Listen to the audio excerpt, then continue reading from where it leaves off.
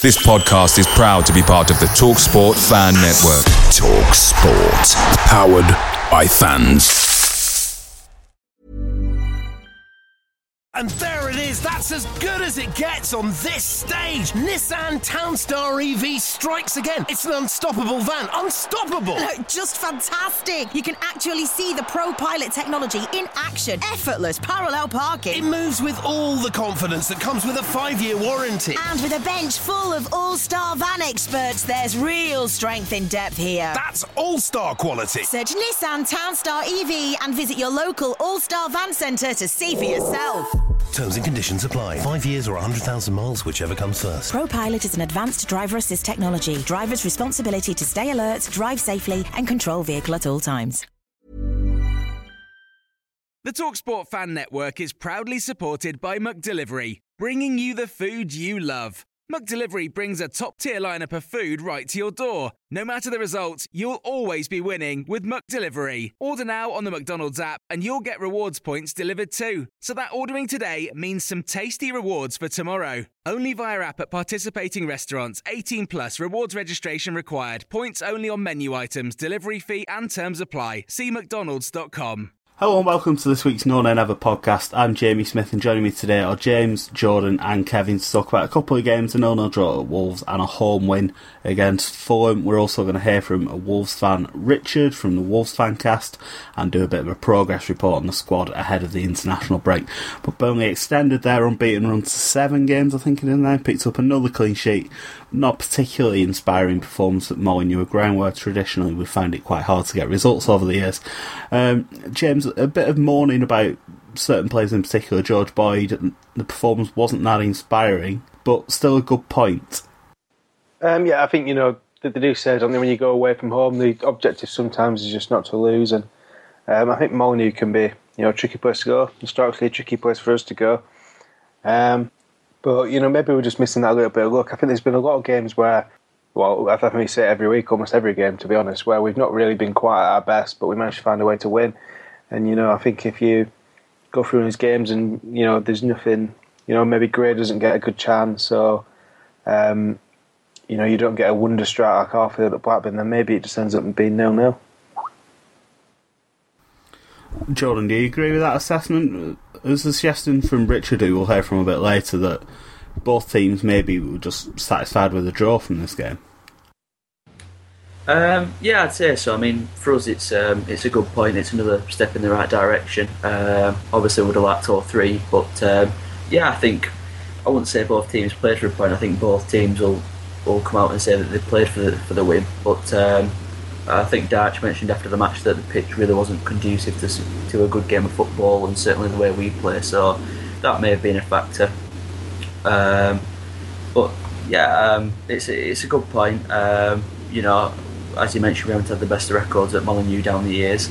But to go into national break sort of unbeaten since the last international break is obviously a good sort of marker for us, to use a Dutch term. So obviously you want all 3 points, but a point away at Molineux I don't think is a bad thing at all.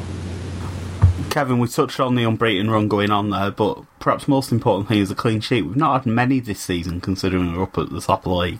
So although we've failed to score, and that doesn't happen very often, the clean sheet is something that we can build on. And obviously the defence has been a strong point throughout Dyche's tenure, and it's one of those things where you really need to build on. And we've been doing. I think we've been defending. I think I've mentioned a few times the last few things have been weeks. I think we've been defending really well, and I think that's been a big part of. I think while we're still maybe not 100%, as we keep saying, I think we still are getting better all the time, and I think that strong defence is a really big part of that, and I think it's also helped, by Joey Barton coming in as well and giving us that solid midfield unit, because obviously. We've talked a lot about how Scott Arfield and David Jones just didn't really work as a midfield duo, and obviously that affected the whole dynamic of the whole team.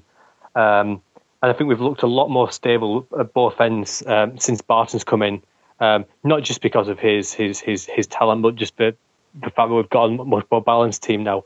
And it's fantastic. We've still a couple of improvements to be made as well, which is even better.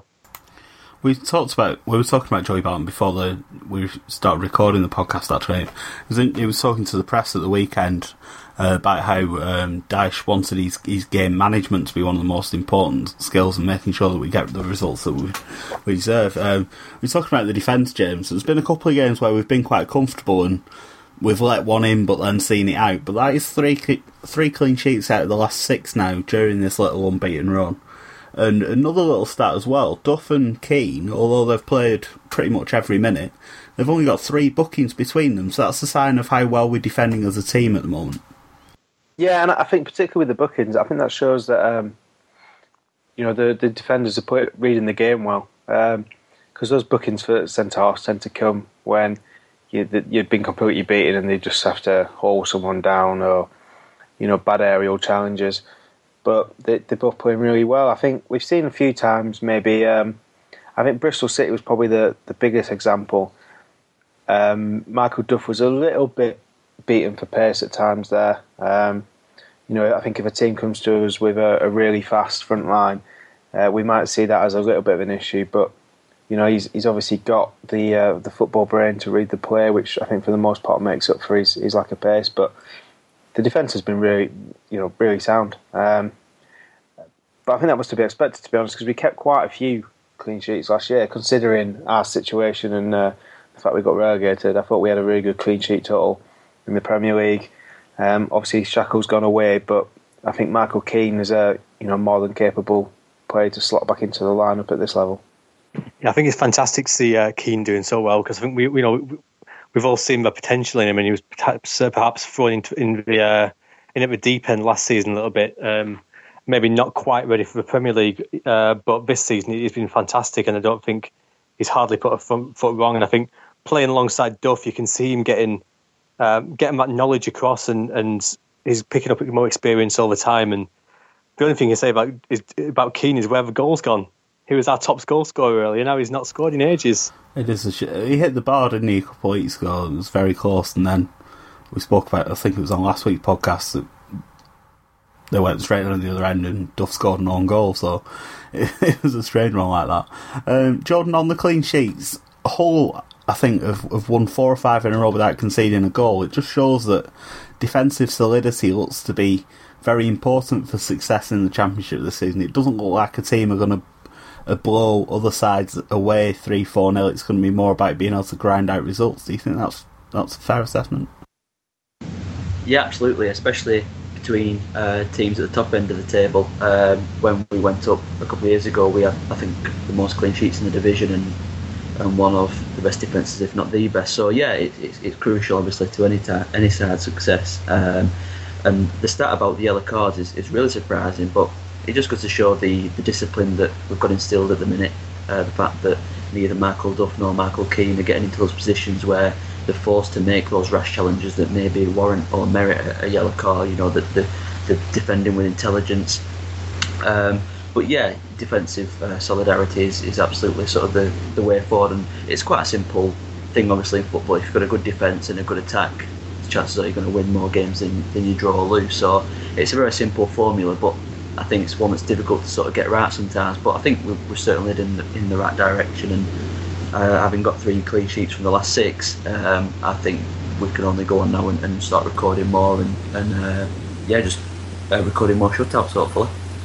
Really quick shout for Michael Duff as well, actually, because I think when we lost Shackle in the summer, there were quite a few of us thinking. I think we talked about it on the podcast. Was at Duff's age, has he got the legs in him to be a first team regular still at this level?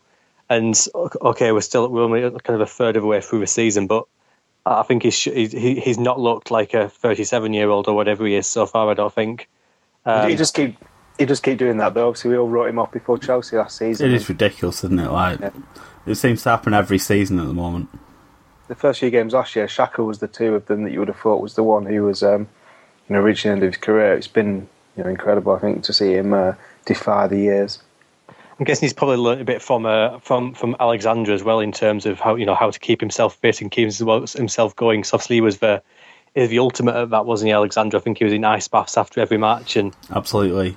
And I think that Yeah, the way the sports science side of the game has come on will certainly help players like Duffy, who can go on for a few years. It's quite interesting as well. I think that he's not being selected for Northern Ireland anymore, and I don't think he ever retired from international football, did he? He always said that he'd play if it was ever needed. And you look at the players they've got, and it's surprised he's not still in squads, I think. Obviously, they've got the Euros next summer, and he'd be 38, but I think it'd be a bit of a shame if he missed out, because I think what he's done over his career, his experience will be perhaps invaluable.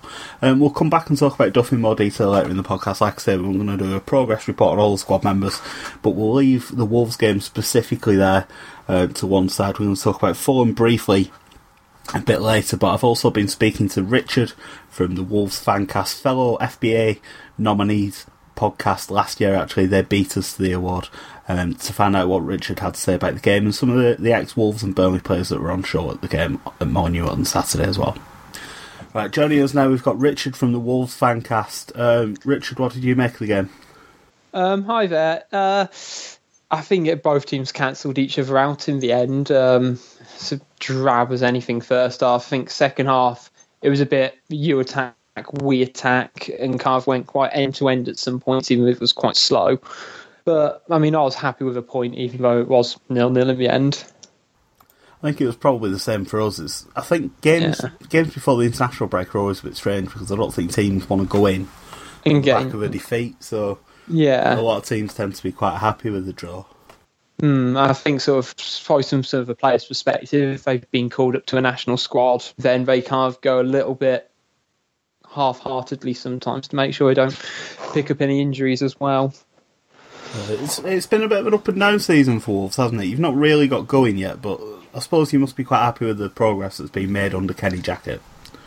Yeah, I mean, this season's been a bit of a blip so far. I mean, after last season, I think sort of no one really kind of expected us to finish as high up. I think I was never fearing relegation, but I thought, maybe a mid-table finish and to kind of be within goal difference of the playoffs or 1 point or whatever it was in the end was a really good achievement for the club. Then in the summer we lost one of our most creative players in Bakary Sakho, and then we lost one of our main strikers to injury, and we haven't really replaced either of them effectively.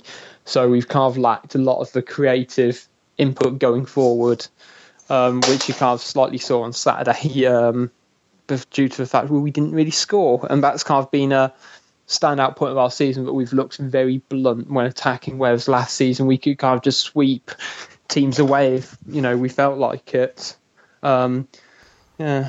It's not been often we've failed to score this season, actually, so Wolves must be quite happy with the way they defended in the game. Burnley fans certainly feel that we weren't really at our best, but what did you make of the Clarets' performance at the weekend?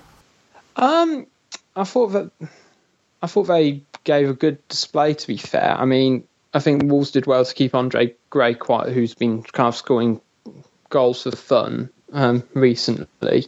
But at the same time, I don't think they really troubled Wolves too much. I mean, we had Middlesbrough players a couple of weeks ago, and they pulled us apart. And I think one thing I noticed with the wingers, I think it was Boyd and Arfield, they kind of took quite inwards, which kind of played to our strength, and you kind of really didn't stretch us enough. And we didn't give any space for Andre Gray in behind either.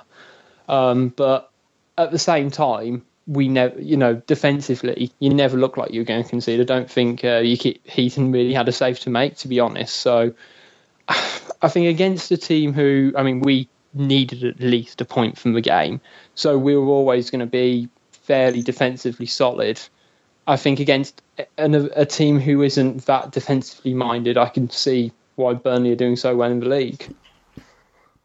There are a couple of ex-Wolves players in the Burnley side, of course, but one player we had our eye on, and we talked about him on the podcast last week, is Kevin McDonald, who he really seems to have started fulfilling the potential that we all knew he had, but his time at Burnley was quite disrupted, shall we say. Yeah.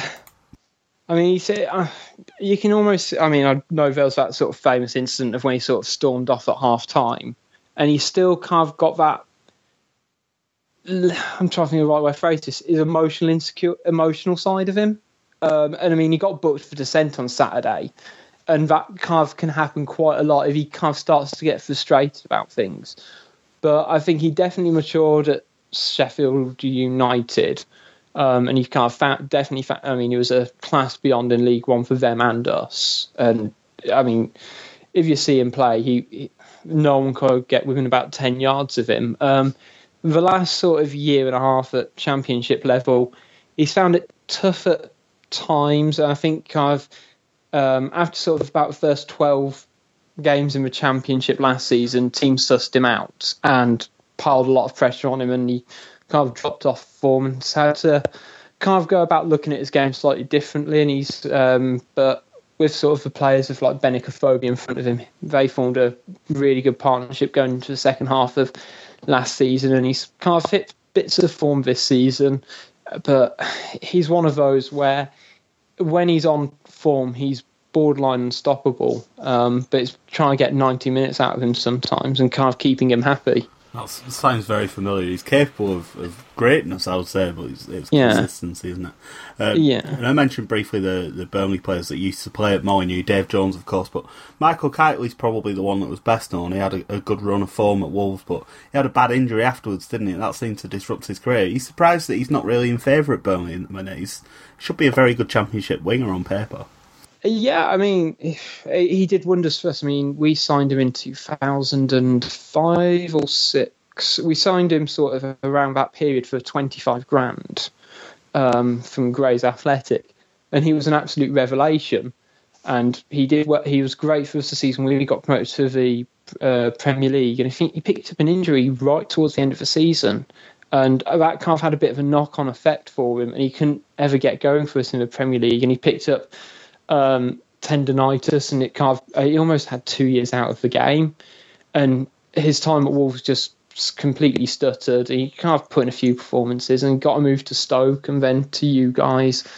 And I mean, from what I've seen of him when you got promoted, and even when you were in the Premier League, he was a decent winger. So I'm not sure sort of what's going on to why he isn't fully in that team, because I think he's got that dynamic edge. I mean, and that sort of drive to get to the byline, which, to be honest, I didn't really see in Arfield, who I'm not sure is a left winger, to be honest. So I'd have been more worried if I saw Kiteley on the team sheet than I would have been seeing Arfield.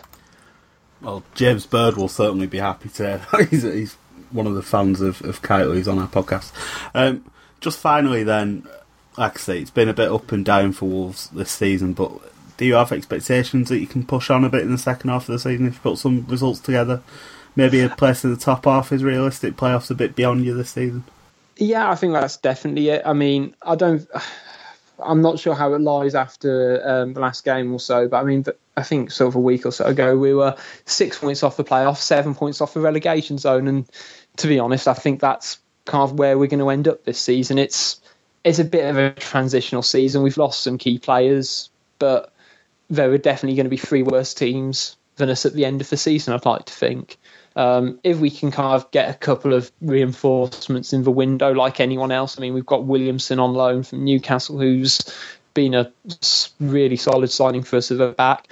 And if we can get a couple more creative players, then we might be able to push up the league. You know what the Championship's like. If you win 3 games on the bounce, you can, really push on to sort of that next level in the league. But fingers crossed. I mean, if we can finish sort of 10th, I'll be happy. I mean, I'll be happy. Anywhere above sort of 14th, I think, would be not a good season, but it would be a average season at best for Wolves. And I think that's kind of the level I think I'm expecting us to be now.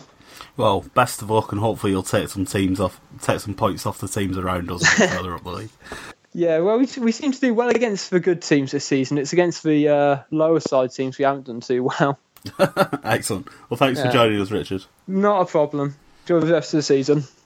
Before the Wolves game, there was another home win for Burnley. We talked about how difficult it is to win back-to-back home games, but that's exactly what we did. A Saturday-Tuesday double, a 3-1 win over Fulham, completing an excellent week for the club going into the international break with 3 games unbeaten and 7 points on the board. And Andre Gray made a slice of history, James, the only player in 100 years, apparently, to score braces in 3 successive home games for Burnley. It's incredible the impact he's had in such a short space of time. Yeah, he still hasn't got that hat trick. No, he's still got that hat trick, and I think he's been, a real breath of fresh air. He's been a little bit different, I think, to any sort of striker we've had recently. He's almost like a combination of sort of the Danny Ings type who can move and make a lot of his own chances, but also sort of the Charlie Austin type where he does finish stuff around the box. And I think was it against Huddersfield where he had the goal from the ridiculous angle. I mean, I think that just shows that he's got a lot in his locker, and he's really going to be invaluable, I think, as the season goes on. But another brace for him, and another time he was taken off early, probably to protect him. But I think it's scary. He could have had even more goals. You think about the times of the game he's been taken off, and the chances left and defence is tiring. Maybe he could have had a few couple of games where he scored 3 or 4. Another game where we seemed to have the game wrapped up, Jordan, but let one in. But Matt Taylor came on and showed how he's an important player for us, even though he's not started a lot of games. It's a few goals he's got from the bench already, and it makes such a difference, doesn't it, compared to the last couple of years where you've looked at the bench and there's not really been much there. The squad depth is better than it has been for a long time, isn't it? When you've got a player like Matt Taylor with all that experience and game-changing ability on the bench to come on and get goals that are going to make the difference in games and get extra points on the board. Yeah, someone like Matty Taylor's a fantastic option to have from the bench with all that experience, as you say, and years in the top flight. It is a superb sort of weapon to bring on, really, and it's not the first time he's come off the bench and scored for us this season, and most of his goals have been really important. Obviously the one against Fulham sort of really killed the game off, although maybe we should have done it sooner in the match, but it sort of put the crowd at ease, and there's been other goals where they've obviously earned us points or wins or whatever. So he's been really valuable to us, and Datch has spoke a lot about, I think, substitutions and how he's been impressed with those that aren't making the team. He's been impressed with sort of their mentality and their attitude in thinking, right, I'm going to come on, I'm going to sort of change the game, I'm going to make an impact, and credit to Taylor, he's been sort of the most obvious one who's done that. But yeah, the Fulham game was one of those where we had a really productive first half.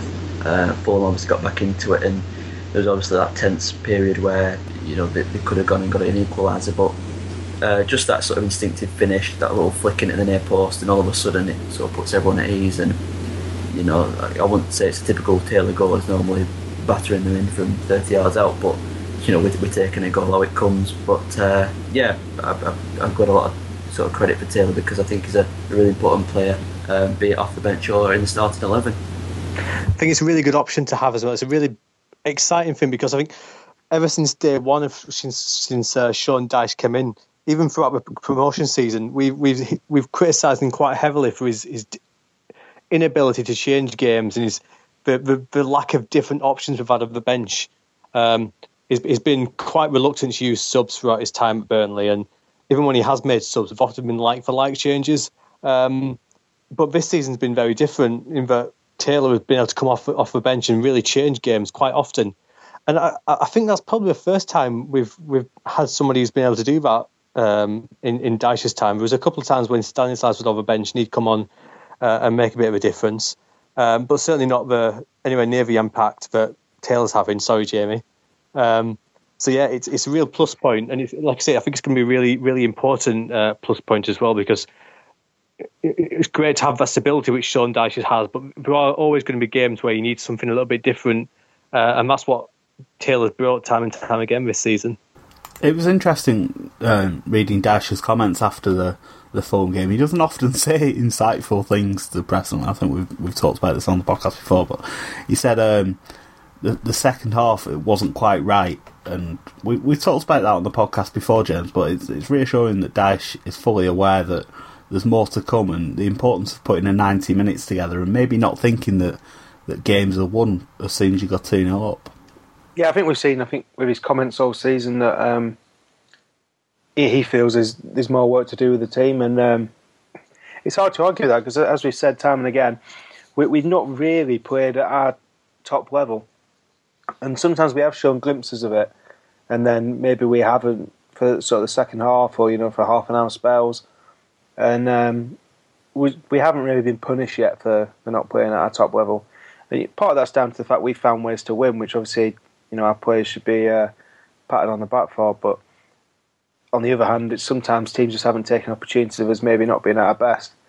But, if the gaffer knows that there's work to be done and it's still a long season, then, imagine the sort of side we could be, come March, April time. Okay, the next thing I want to talk about is some comments made by Ipswich Town manager Mick McCarthy. A lot of promotion experience in the Championship, Mick McCarthy, and he says there's 4 teams that are already certain of finishing in the top 6, and the 4 teams he's named are Middlesbrough, Hull, Derby and Burnley. Interesting that he didn't mention Brighton, who are the only unbeaten team in the Championship, still in second place despite their form dropping a bit recently. Jordan, do you think that's a fair assessment? He's pretty much just named 4 of the favourites from the start of the season, but we spoke on the podcast before about how the league table is starting to shape up, and do you think those 4 teams are the outstanding promotion candidates at this stage? I think so, yeah. I mean, what McCarthy said is hardly groundbreaking, but you'd sort of say they're sort of the main sides that look good to go up. Obviously, you mentioned Brighton as well, and the thing with Brighton is it could be a case similar to ourselves a couple of years ago where they've obviously had a really good start and people keep on expecting the wheels to fall off, but they just keep on plugging away. So it will be interesting to see how it all pans out, but I think anyone would be very surprised if sort of none of those teams were certainly just outside the playoffs. But yeah, you'd expect at the least that's where they would be. You'd expect those 4 teams to make up the top 6, 7 or 8 teams in the division. So I certainly think that we've got what it takes to sort of go the distance. Obviously, having been in this position before, Derby, who have struggled in recent years to sort of make that final step, they've sort of gathered momentum now, and Hull have started well, and Borough as well. So yeah, as I said, there's nothing groundbreaking about those teams, but I think the real question is from those teams who can go up automatically and who will have to settle for the playoffs. But it will be interesting, that's for sure. Yeah, I think he's right about 3 of the 4, because he has forgotten Derby's classic collapse, and I think as a result they could end up 7th. And even if they make it, they're guaranteed to lose in the playoff final anyway, aren't they? So you'd think so. I think it's a psychological thing with Derby, isn't it? And yes, they've got a new manager and they've got a lot of new players again, but sometimes it's something inside the club, isn't it? And even if they have a new Preston. I was going to say it'd be like, certainly, if we were to get Derby in the playoffs, you'd certainly fancy us to put them away. What about Brighton though? It's a lot of people seem to be not necessarily writing Brighton off, but discounting them from the talk of promotion at this stage. But they're unbeaten in 16 games. That's a big achievement. Teams don't often go on runs like that in the Championship, and they've not conceded a lot of goals. I think the next few weeks are going to be really telling for Brighton, because obviously they've had a fantastic start. But the last 4 or 5 games, I think we've struggled to pick up wins. We've got quite a few draws. They've only won 1 of the last 4. Yeah, exactly. So it's going to be really interesting to see how they recover now after the international break, and that'll be telling for the rest of the season, I think. If they go on and win the next 2 after the international break, then I've no doubt that they'll be up there come the end of the season. If not, if they keep growing, or if they even pick up a defeat, then it could be a sign that it was a fantastic start, but that's all it was. I think part of it with Brighton is they're a little bit sort of under the radar. I don't think many people would have picked them in the free to go up at the beginning of the season. As a result, they maybe have been a bit of a surprise package. And as we said, the wins are drying up now. And I think it's about now that people really start to pay attention to what teams are doing. Early in the season, it's all lost some of the chaos of the season started. So sometimes those good runs at the very beginning of the season can go a little bit unnoticed. The international breaks, I think this one comes at a particularly interesting time as well, doesn't it? It's the last one before Christmas. It's a long slog through to the next break now, and Brighton have got 2 weeks now to think about how well they've done, but they've got to keep that momentum up, and now I think teams will start to think of them as more of a threat and someone to fire at, and they'll be in that same sort of bracket as teams like us and Hull and Borough and Derby, where teams go there, maybe sit back, try and just nick a point, and also they're a bit of a scalp now because they've done so well. I think Chris Hughton deserves a lot of credit. Really, I think I read somewhere before that in his full seasons in charge of the Championship clubs he's managed, he's never finished below 6th. I think, which is a good record really. And obviously they face us in the first game after the international break, and I sort of always think back to the QPR game, the famous one a couple of years ago, and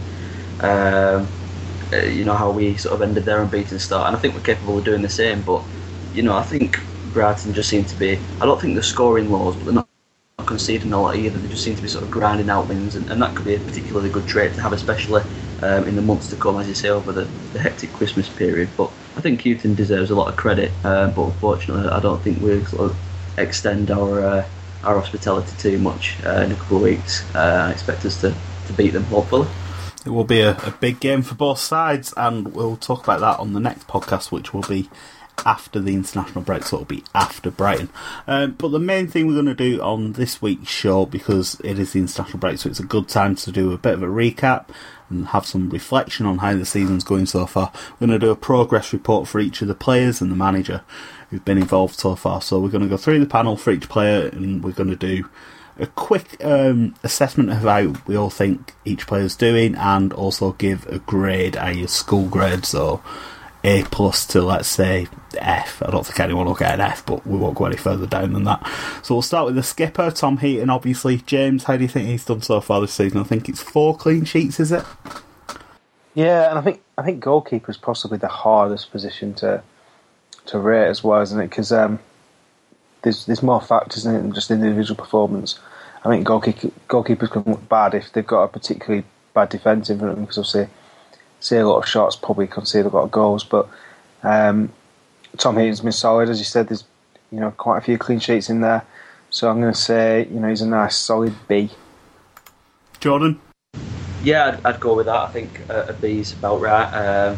He's obviously assumed the captain to the season, and he seems to just thrived in it. He's a vocal shot stopper, and I think he's sort of pulled off the saves you'd expect him to, and maybe one or two that you wouldn't as well. So he's dependable. I think his time with England has certainly been a great benefit to him and therefore the club.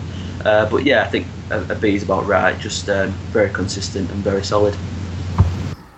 You know what you're getting with Tom Heaton now, don't you, Kevin? And the fact that he's an England international, well, he's been in the squads but not played yet, it just shows how important he is to us.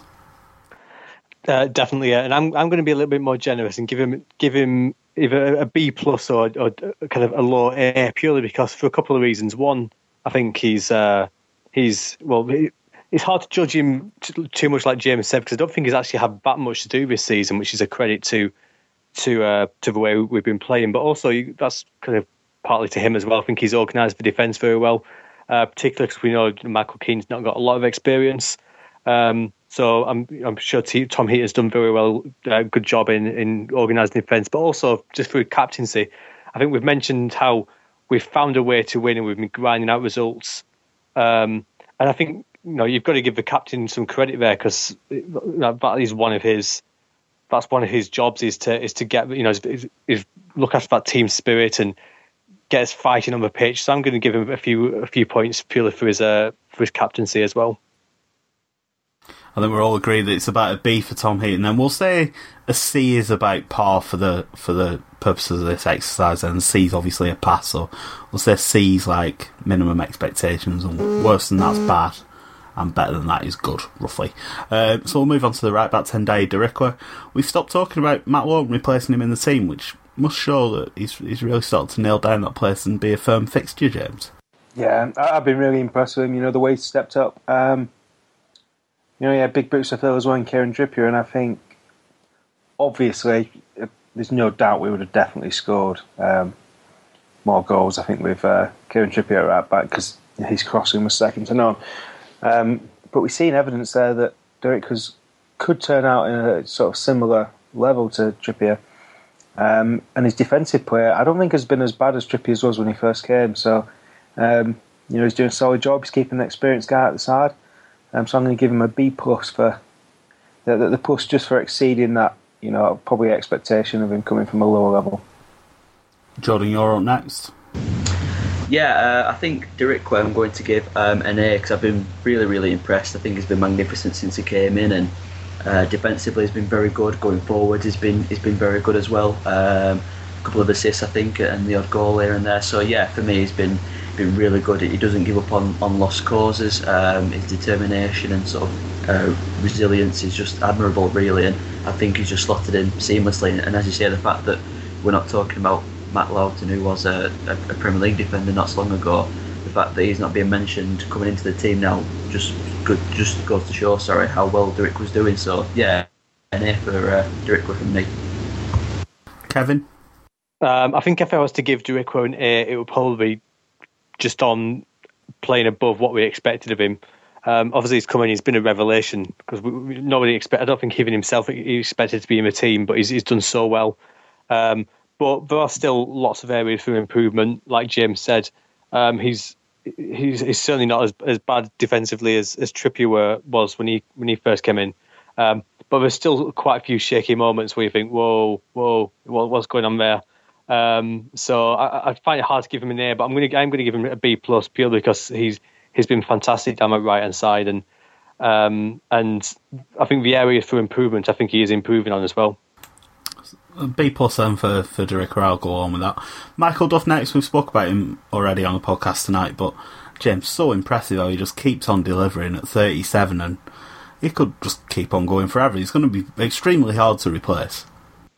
Yeah, as I said earlier, I think the only game where he looked like he might struggle a little bit was Bristol City, when they had a lot of pace up front, and he just keeps going. And I think I've heard it said a few times that maybe his cruciate knee injury quite a few years ago now has actually helped his career, because I think that might have been a sea change in how he's conditioned himself since, and it's paying off now because he's looking in good shape. He's still going. He can still play week in, week out. So I think I've got to give him an A just on to have that level of performance at his age is pretty much as good as it comes. You can't ask for more, can you?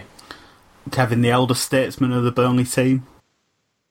Definitely an A for me. I think he's been absolutely outstanding. I think it's interesting to note as well that actually earlier in his Burnley career, when he was perhaps you'd expect him to be at his prime, is when he was struggling to get him a team a little bit, and he was maybe playing it right back a few times and struggling to get in at the centre. He's got better and better as he's gone on, I think. The older he gets, it's fantastic. I definitely an A for me. It's really strange. Like I said, we mentioned it earlier, but there's been a few seasons where he's not been in the first 11 that a lot of fans would put down, but he's had a place in the side, and then it's just not an issue after that. No one ever talks about dropping Michael Duff. Jordan, an A for Michael Duff. Would you go on with that? Yeah, full house. Just very consistent. I don't think he's dropped a level for a good while now. He's just sort of been at that steady level, and it's really helped sort of bring Michael Keane on as well alongside him. So full house of A's, I think. Michael Duff gets the first A of the podcast then. B's for Heaton and Dirk. Duff gets the first A. Michael Keane then, James, start the season on fire, maybe performances levelling off rather than dropping off, but not quite catching the eye as much as he did earlier. Is that just because he's not scored for a while? Yeah, I think that's fair to say. And I don't think that's necessarily a bad thing. Generally, if your centre halves are being noticed too much, it's because they're either scoring, which is good, or they're being particularly bad at defending, which is obviously not good. I think he's been really solid. He stepped into big boots when Shackle left, and I think he's carrying on showing the promise that we saw last season when he had a spell starting. So I'm going to give him a B+. We don't want to worry too much about losing players at this stage, but John, he's obviously a player with a very big future. Yeah, I think Rio Ferdinand tweeted not so long ago, sort of 3 top young English centre-halves, and Michael Keane made the grade, so that's not bad to receive praise from someone like Ferdinand. But yeah, I would give him I think I'd give him a B+. I think he's been very, very good. Obviously had to sort of replace Shackle, but he's done so with minimum fuss, rose to the challenge, and is a very, very good defender at this level. Kevin, round us off on Michael Keane. Again, it's got to be an A for me. We've been defending very well. Tom Heaton's had very little to do, and he's got some excellent goals as well, and he could easily have had a couple more. I think he's hit the crossbar at least once and come very close once or twice more. So without a doubt, an A for me. I think I'm going to agree with Kevin. I think the goals have made a difference for me, and it's sort of rare for us to have had a defender that we can count on as a regular goal scorer. I think it's an extra dimension to the team we've not really had. So I think an A minus for Keane, just under Duff, is fair. Kevin, I think Keane helped kickstart our season as well. So he scored the goals when we weren't scoring goals at the start of the season. And if he'd not scored those, then we could have got a few defeats. Confidence could have dropped, and who knows what would happen. So I think his role at the start of the season has been crucial. You don't have to convince me. I've already sided with you. It's done. It's an A minus. He's not winning higher than that. We'll stick with you, Kevin, for Ben Mee. Ben Mee, maybe a C plus. I don't think he's been outstanding. He's probably one of the team that's starting at the moment. I think he's probably been the least outstanding, but he's not been poor. So yeah, I know Jamie, you're a big fan of Ward, but I'm more than happy with me and the team. But he's probably caught the eye less than anybody else. I don't have a problem with Ben Mee. I just think Stephen Ward's better going forward and would add something new to the team. But I'm a stuck record on that. Jordan, what's your assessment of Ben Mee? Yeah, I think I would give him just a solid B. B for Ben. Brilliant. That's the insight you get on the No Name Ever podcast. A B for Ben. Yeah, I think Ward is the better of the two, and with Ward in the side, I would feel a lot better, I think. But that's no sort of disservice to Ben Mee. I think he's been good this season. As Kevin said, hasn't been one of the outstanding players, but by no means does that mean he's been poor for us. So yeah, I'd certainly give him a solid B to match his performances. James, Ben Mee? I'm going to give Ben Mee a B as well. I think he's, B for Ben. B for Ben. B for Bants. I think you know what you're getting with Ben Mee. Reasonably good going forward, reasonable defender. Has the occasional moment where maybe he loses man a little bit, but you know, overall, not a bad Championship left back. Also, B for bookings.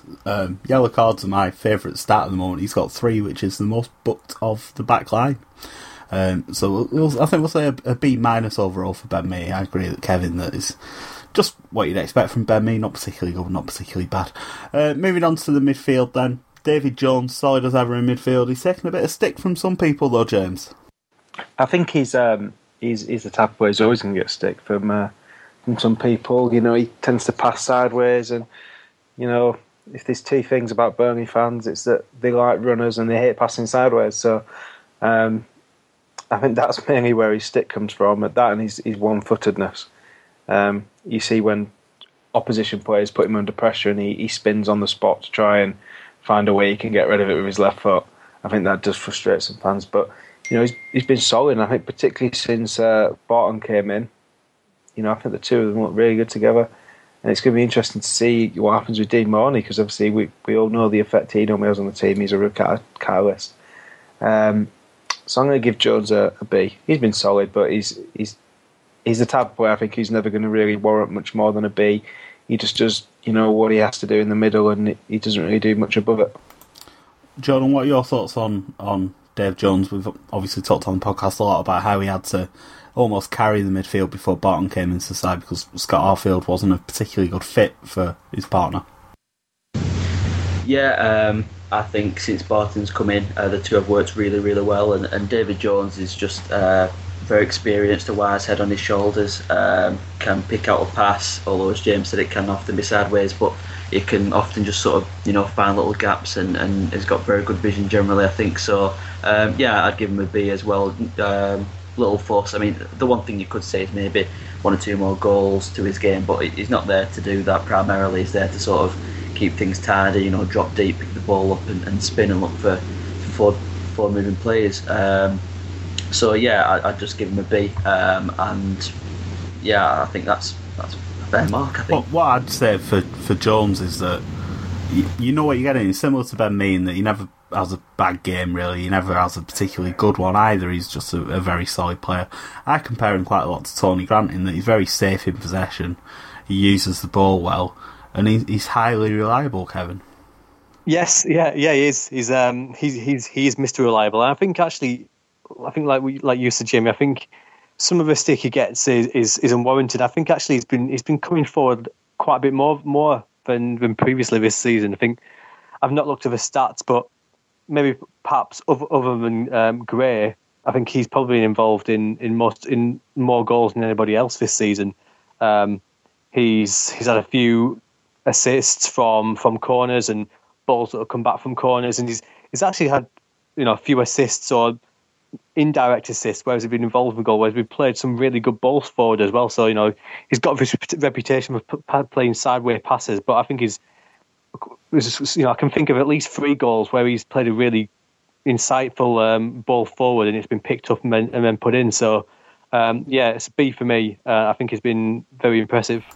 B's across the board, just like my GCSEs. Fun fact for you there. I think the thing about Jones, he's been at the club a while now. He's one of the longest serving players, and everyone's already made their mind up. He's not going to do anything that's going to change anyone's mind. Everyone knows what to expect from him. So, B's for Dave Jones. Scott Arfield next then. 4 bookings, by the way, for Scott Arfield. This is all the stats I've remembered. Most in the team, and he'll, of course, miss a game if he gets a 5th booking. James, he seems a lot happier on the wing, doesn't he? Even though me and you have clashed time and time again over whether or not he's actually a central midfielder. He may play better, but I know he doesn't. I know that he himself believes he's a centre midfielder as well. But yeah, I think he has been better since he's been on the wing. I still think maybe Cartley could be aggrieved, but I'm going to give Arfield a B+ just for the goal at Ewood. Really, that's the plus. And I think, to be honest, if he did nothing else all season, he'd still have had a good season, wouldn't he, because of that? It's certainly worth an extra grade or 2, maybe. Kevin, he's linked up well with Andre Gray in the last couple of games. He's got a couple of assists, and that partnership's going to be crucial moving forward. Yeah, he's not a central midfielder. I think Leon Court thought he was a Premier League footballer, but it doesn't make him one. Oh! It's hard to judge Arfield because he's been a Jekyll and Hyde almost, in that he's been... It's been a season of 2 halves for Arfield, hasn't it? His form when he was in central midfield was poor, I'd say. That's not a criticism of him as such, because like I say, he's just not a central midfielder. But I think since he's been out on the wing, he's been doing much better. He's looking a lot more comfortable, and I just think he looks a lot more comfortable out there. He can come in, he can come inside. And play those attacking balls, but without the pressure of having to keep the shape of the midfield as he did earlier in the season. And obviously, he's got a goal, which was a pretty decent goal, I think. You'd probably, if he'd been playing on the wing all season, you'd hope him to have a few more than that 1 goal. But I think that 1 goal that he would probably makes up for 3 or 4 goals he might have had otherwise. So I'm going to give him a C- purely. I might have gone... No, sorry, I'm going to give him a C+. It might have been a C for the Ewood goal. Talk yourself round there. Jordan. Yeah, I think Arfield has been a different player since he moved back out wide, and I think I'm going to give him a B+ as well. Plus, obviously, being that goal. We know we can weigh him with valuable goals, and... Yeah, just out wide. It's weird because, I mean, when you think of your typical wingers, your flying wingers, I wouldn't really sort of put Arfield in that bracket, but yet him out wide, it just seems to sort of work, and I think his versatility is good. He can play anywhere across midfield, left, right, through the middle. So, I think a B+ is a fair assessment, but that goal I think has certainly ensured he'll live long in the memory.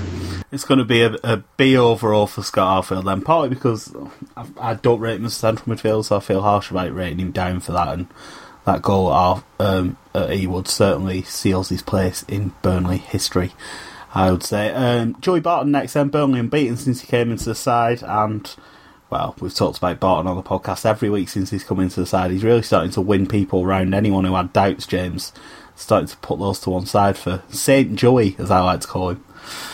Yeah, I'm going to give Joey an A-. I think he's, he's like you say, he's won people round. I don't think anyone really needed convincing on the football side of things.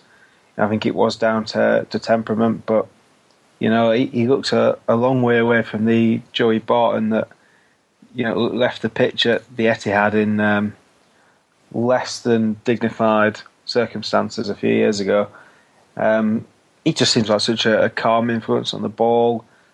The way he manages the midfield, I think he's exceptional, and I think it's a real impressive piece of business by Dyche to convince someone who was, on the money bought and was on previously to buy into our wage structure and, come play with us. Jordan, what are your thoughts on Joey Barton? Yeah, I'm going to give him a straight A. I think he's looked a cut above the rest since he came in. I don't mean sort of necessarily his teammates, but other teams. Just he's got this presence when he gets the ball that very few players in this division have, and he just oozes that bit of quality. Like Jones, his passing is very good, very accurate, and he's got very good vision.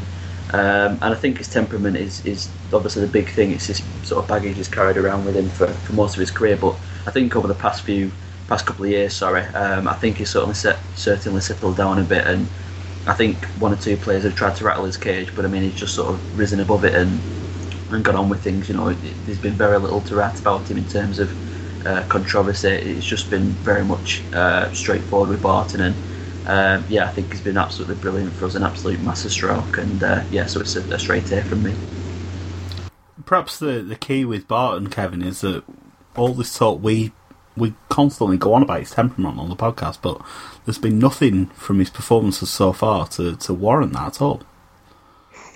Quite the opposite. I think, like Jordan said, he's been a model pro, to be honest. Absolutely, throughout his career, he's always been targeted.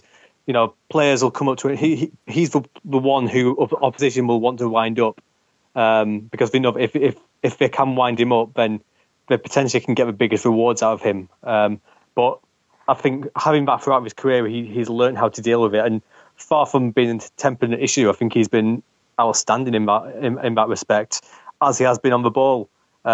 He's made a huge difference to the team, I think, and I've got to give him an A+. I think he's been, other than Gray, I think he's been our best player so far this season. Spoilers for what's coming up. It's going to be an A from Barton for me, because I think he can add goals to his game, and I think that would be really beneficial to have more goals coming from midfield. I think we were right to pick Arfield out as someone who could contribute more. Jones as well.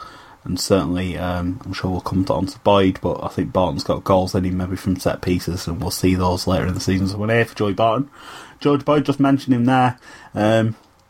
Again, getting pelters on social media because of his perceived poor performances, and it's certainly not been the George Boyd we were expecting to see this season, James. Yeah, George Boyd, I think he's been very disappointed. I think we spoke, early in the season about how he could be such a good force in the Championship. We saw how his work rate was in the Premier League, and you assume that if he translated that work rate into the Championship, it'd bring more than just defensive accolades, and you'd really expect to see more goals and add to what he did last season. And I think he's had a few chances to score this season. He's I think he's hit the post a few times. When he's looked dangerous in very small spells, but I'd say overall he's been very disappointing, and I'm going to give him a D on that basis. I think it's really hard because Boyd's been a fan favourite, but he's just not doing it, and I don't think you can dress that up. I was talking to Michael Connell, who's been a contributor to No One Ever About Boyd earlier on Twitter. He does absolutely nothing except run up his pro zone stats. I've never seen a player run so much to do so little. And then he added, the thing is, before he became a pro zone celebrity, he was a good player. I'd strap him in front of his Peterborough highlights. Jordan, is it a question of expectations? We're all expecting him to be one of the best players in the league, and it's just not been there. Is it confidence? What's been wrong with George Boyd? It's difficult to put a finger on it, really, because you expect when a player drops down a division, you expect them to obviously stand out more than what they did at a higher level. If they were good in the Premier League, then you'd think he's going to be great in the Championship, but it just hasn't worked for him yet, and I don't really know why that is. I don't know if it's because players might have seen all his running and his endeavour last season and thought, we need to sort of stop him and nullify his threat. I looked before doing the podcast that the game that he's missed this season, the only one is the Nottingham Forest game, which we obviously salvaged a point from just at the end, so that could have obviously ended in defeat, and I think if it had done, it would have perhaps raised questions that although he hasn't been effective going forward, that defensive work rate is still a bonus for us. But obviously we did get a point, so it sort of brushed over it. I've just been a bit disappointed with Boyd. He's obviously scored the winner against MK Dons earlier on in the season. It was a good finish, but there's just been something missing, and I don't really know what can be done to sort of rectify it. I mean, I suppose one of the most obvious solutions is to maybe drop him and bring Taylor straight in. Why should we wait until I've seen it mentioned on Twitter? Why should we wait until the defeat to maybe change things? So I think it might just be a case of taking out the firing line, and maybe using him as a sub for a few games and hoping that can sort of spark an impact from him. But I'd give him, I think, a C. I think for George Boyd. I think you've been quite generous there. I think a C would be if he'd been contributing, and I don't think he has. I thought the MK Dons goal was going to be a turning point for Boyd, but it just hasn't. Kevin, what do you think the problem is with George Boyd? I've been really disappointed with Boyd. I think I've said a few times I'd love to see Taylor come in for him, but I don't think Dyche is going to make that change anytime soon. He doesn't like changing things. But yeah, I think we all expected him to be one of those players who was not quite good enough for Premier League, but too good for Championship, and it's just not happened. It's a definite D for me. I think it's been hugely disappointing. It's hard to give someone a D when we're doing so well as a team, but I think we're doing so well as a team despite him, rather than because of him. I agree. I think it's a D from me as well. I think he should be one of the top players in the league. I was thinking 10 goals, 10 assists, and I didn't think I was being particularly ambitious for Boyd, but it's just not happened for him, and hopefully we'll see the Boyd that we all know is in there at some point. Moving on to the strikers then, we'll do Sam Vokes first. He's obviously not scored a lot of goals, but signs that partnership with Gray is really coming on, James, and that's going to be important all season. Yeah, I think we've seen hints that there's the right connection there being drawn between the two of them. I think it's still obviously Gray doing the lion's share of the work, but Vokes obviously had the good header early on in the season as well. So there's glimmers there, but I don't think he's quite back to promotion season, Sam Vokes, and we saw that last season. He looked a little bit rusty. I think he still is a bit, but I think that'll come with games. So for the moment, I'm just going to give him a C+. Kevin, what are your thoughts on Sam Vokes? I'm finding it difficult to add anything to what James has said very, very rarely. He's definitely not at promotion season level. But I think he's been linking up with Gray very, very well. They've got a really strong partnership forming. I'd like to see him adding some more goals to his game. We don't want to be relying on Boyd. Not Boyd. We're not relying on Boyd. We're certainly not relying on Boyd. We don't want to be relying on Gray quite as much as we are doing. And hopefully those goals will return to his game soon. I think he's been unlucky on a couple of occasions. I think he had a couple of decent opportunities against Fulham where he on another day would have gone in. But yeah, I think he's done well, and it's a B for me. I think it would have been higher if he'd got those goals, because I think he's linking up well with Gray, but I don't think we can give him any higher without the goals at the moment. Jordan, he's got the Euros to look forward to next summer, of course, and he's not in the team at the moment, so that's something it's surely going to focus him for the rest of the season, although obviously getting promoted with Burnley will be his main goal. He's got that to keep an eye on as well. Yeah, he hasn't had obviously anywhere near as many goals as he maybe would have liked, but I think one thing about Vokes is that I wrote a piece about Andre Gray a couple of weeks ago, and I just sort of mentioned in it how maybe important Vokes is to his strike partner in a two. Maybe it's quite understated, and maybe we don't know because Gray hasn't really. I don't think he's played without Vokes actually, but I think Vokes is a vital part of what Gray does. We saw, I think, for the goal against Huddersfield from open play where Vokes just played through this brilliant pass, and he's got that in his locker. I'd say his vision has improved massively, just sort of linking up with his fellow striker and just finding those pockets of space. But I think there'll come a time when Vokes grabs a goal, and I think that'll just sort of open the floodgates. I hope that he can just sort of go on a good run if he gets a goal. But I think I'm going to give him a B- this season. A B- overall for Sam Vokes. And I think one thing to point out is that a couple of years ago, it was quite rare that Ings and Vokes were both scoring at the same time. They tended to when one was having a little bit of a dry spell, the other one would step up. There weren't that many games when both of them scored, and there weren't that many sort of runs of matches where they were both scoring regularly. So maybe that'll be the case when Gray has a couple of games where he doesn't score. Maybe Vokes will score there. Gray was talking about how he's neighbours with Sam Vokes now. They've obviously got a good relationship off the pitch, but Andre Gray, we can't really praise him enough, can we, James? He cost a lot of money, even if it was not the 9 million it's constantly reported, but it's hard to argue that he's not been worth every penny.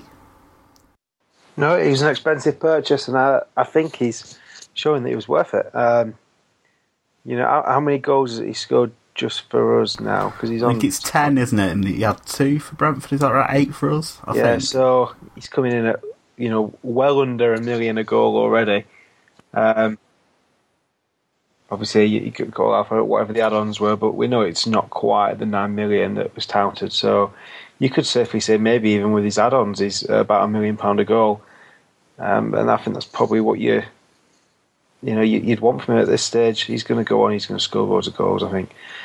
He's going to be like our Danny Ings in promotion season. There's just not really what you can say about how well he's played so far. A lot of times you see strikers come into different teams and it takes them a little while to heat up, but Gray's hit the ground running.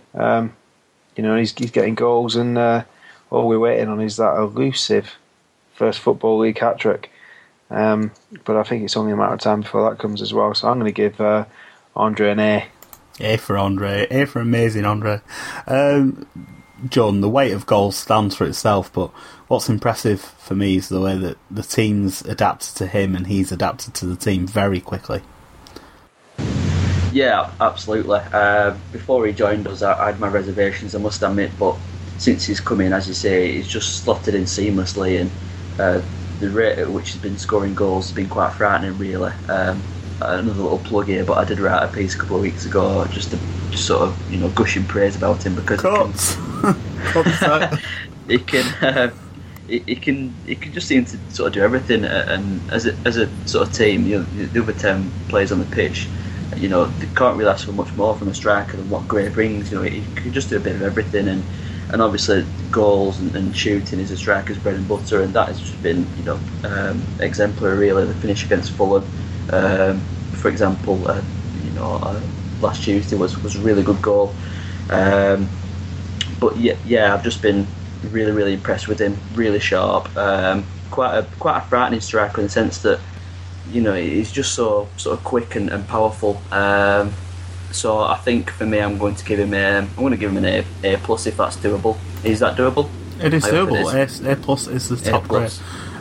Kevin, pace and power, Jordan's just mentioned it. There was probably attributes the squad was lacking, so he's filled that gap, and as the others have said, you couldn't really ask for more at this stage, could you? I think we're all delighted with how Gray settled in.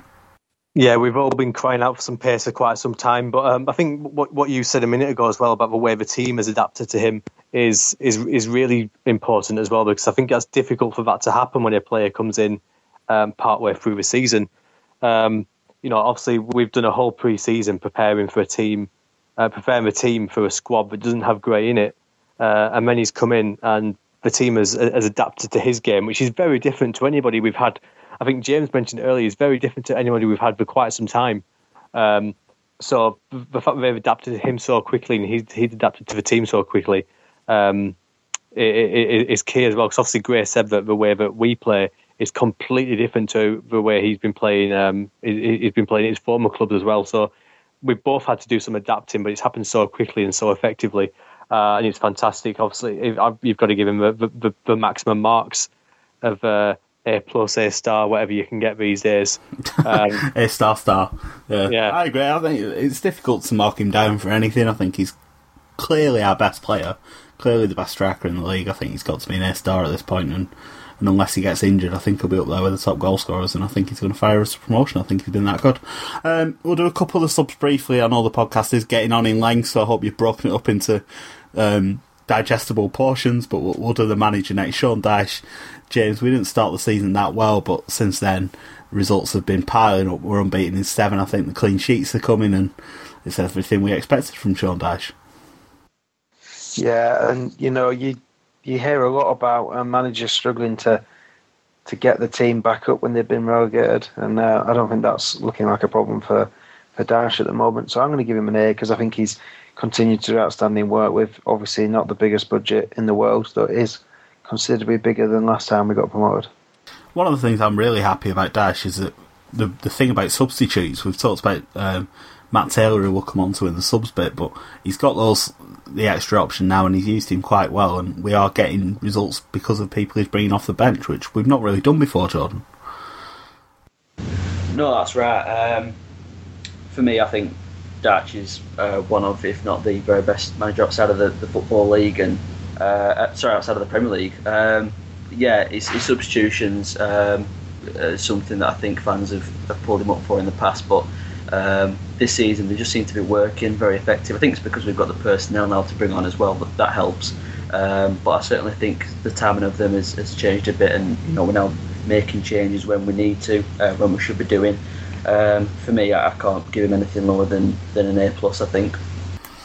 I suppose there's not really anything new to say about Dash at this point, Kevin, but the hunger's obviously still there. Yeah, and I think actually you can give. I think a lot of the credit should go to actually last season. In fact, I think he did a lot of. Obviously, he knew last season that there was a very good chance we were going to come down, and like I think James said, it's very difficult for managers to get the team back up after a relegation. But I think what he did very well last season was manage expectations within the squad, and I think it was one of those things where if you're working all season towards staying up, and you're telling the lads, we're going to stay up, we need to stay up, and then it doesn't happen, then that can be a huge blow. But I think the way he managed the team last season was very good, in that it was almost if we stay up, it would be incredible. It'd be a fantastic job, and I think because of that, we didn't have as big a low in the season as a lot of teams do, which I think is a huge credit to Sean Dyche. It's something that probably gets overlooked quite a lot. And yeah, I think he's been able to change the game quite a bit more this season. I think earlier in the season he actually made a sub on an hour, which is sub on an hour.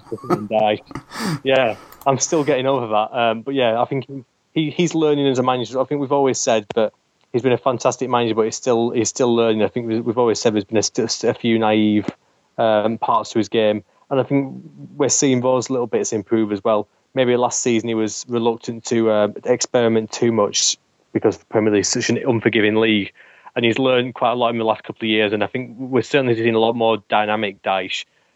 He's never going to be a manager who changes his team every game, but I think he's changing games a lot more than he used to. So yeah, it's got to be an A.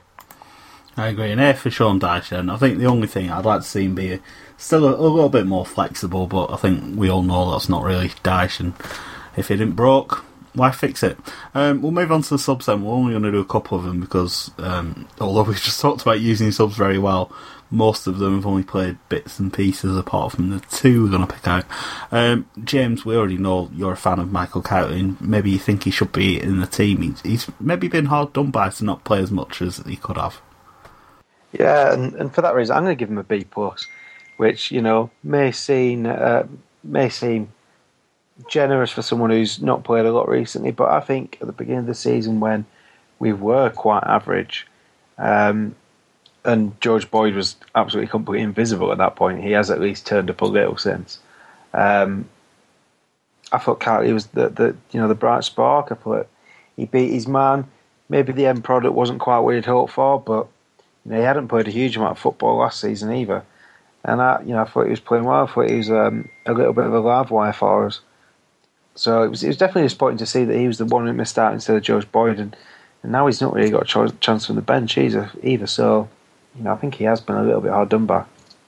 Jordan, he's out of favour at the moment, but I suppose there's a lot of football to come. Yeah, that's right. It only takes maybe an injury to Scott Arfield, and all of a sudden Cowley's back in the side. As James said, I think it was maybe a touch harsh that he got dropped in the first place, but when Arfield sort of became freed up again to go back on the wing, I think that was the only sort of logical step really to put Cowley on the bench. But I certainly think he's played better than what he has done this season. He's a very good sort of winger at this level. We know that firsthand. I think it's just a case of him maybe some sub appearances, maybe coming off the bench and looking to sort of make a mark in a short space of time might sort of give him that motivation to really kick on. But I just think when he plays a few games consecutively, it can sort of be a bit more hit and miss, whereas, as I say, if it's in maybe smaller parts, if he's making these 15-20 minute cameos, it can have a bit more an effect. So I think I'm going to give him a B-, I think. Kevin, let's have your thoughts on Kightly, and the last player we're going to touch on, Matt Taylor. I was a fan of Kightly in the promotion season. I've not been that impressed with him this season. I think he was better than Boyd at the start of the season, and that's about it. For me, it's a C, which I rate a C as good enough, which I think he's been good enough, but I don't think he's been good. Taylor, on the other hand, I think he's definitely a B+. I think he's been contributing very well. He's been an outstanding substitution. I want to see him starting games. I don't know if there's a fitness issue there, but the contribution he's had from the bench is fantastic, and it's definitely a B+ for Taylor for me. We're talking about a C then for Kightly. Taylor, Jordan?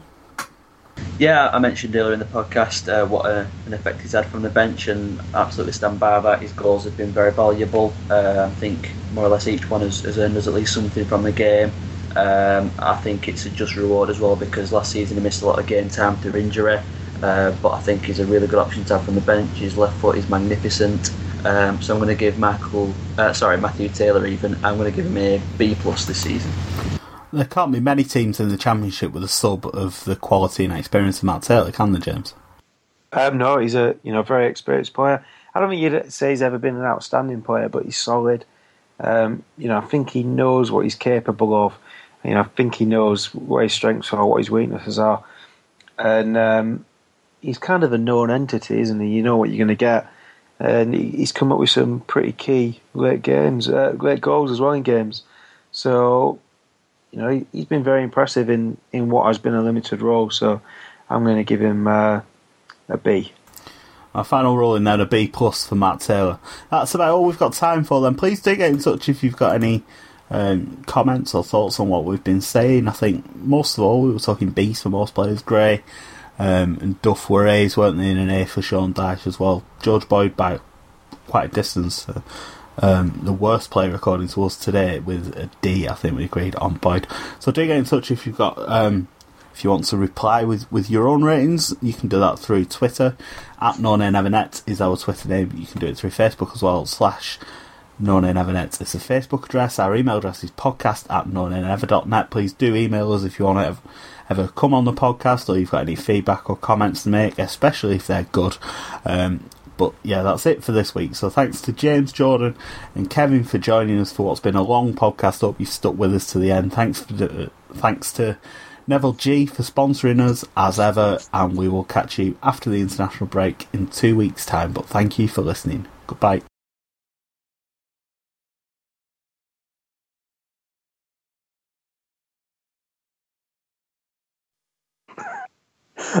Sorry, I'm just laughing at Darth Vader. Away days are great, but there's nothing quite like playing at home. The same goes for McDonald's. Maximise your home ground advantage with McDelivery. Order now on the McDonald's app. At participating restaurants, 18 plus, serving times, delivery fee and terms apply. See mcdonalds.com.